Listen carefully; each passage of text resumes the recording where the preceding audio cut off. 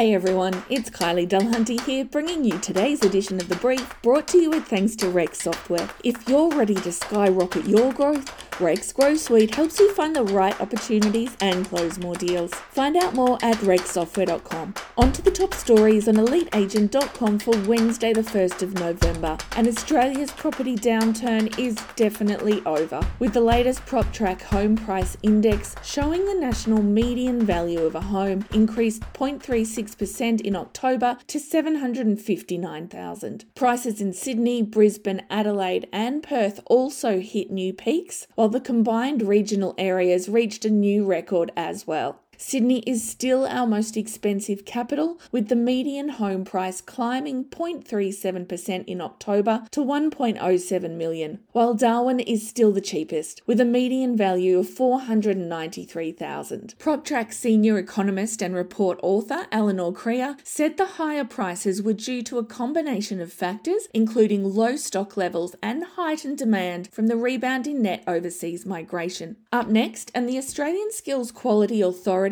has confirmed it will monitor the performance and conduct audits of registered training organisations across the country, following reports standards in 3 real estate qualifications are not being met. The qualifications include Certificate 4 in Real Estate Practice, Diploma of Property, Agency Management, and Certificate 4 in Strata Community Management. A spokesperson from ASQA said the authority was acting on feedback from industry and regulators, which raised concerns that graduates from RTOs across Australia were not being properly enrolled, trained and assessed, or given sufficient information of their legal and licensing requirements prior to applying the relevant state or territory licensing authority to become a licensed real estate agent. And it is possible non-complying RTOs could have their registration cancelled if earlier remedies do not work. Moving on to today's feature, and for the past 9 years, Alexandra Haggarty has been turning keys into lifelines, helping more than 200 domestic violence survivors and their families transition to safer housing. It's a cause that has seen the first National Maitland Managing Director take out the REINSW Woodrow Waite Award. In the story today, Alexandra explains the ethos behind the program, how it helps survivors become valued tenants, and how the whole First National network embraces the view that real estate can be a powerful tool to create change and foster a positive social impact. Moving on to Brekkie Brows, an REA Group has secured former world number 1 and 8-time Grand Slam tennis champion Andre Agassi as the keynote speaker for Ready24. Ready24 is the group's exclusive customer event set to take over Sydney's Royal Randwick in March next year. Head to the full story on our website for all the details. Also in Brekkie Brows, we take a look at the results of the latest McKinnon poll, which shows 88% of millennials and 93% of Gen Zs would like to own a property, but only 59% and 63% respectively think it's possible. And speaking of Andre Agassi, today's quote comes from the tennis great himself. What makes something special is not just what you have to gain, but what you feel there is to lose.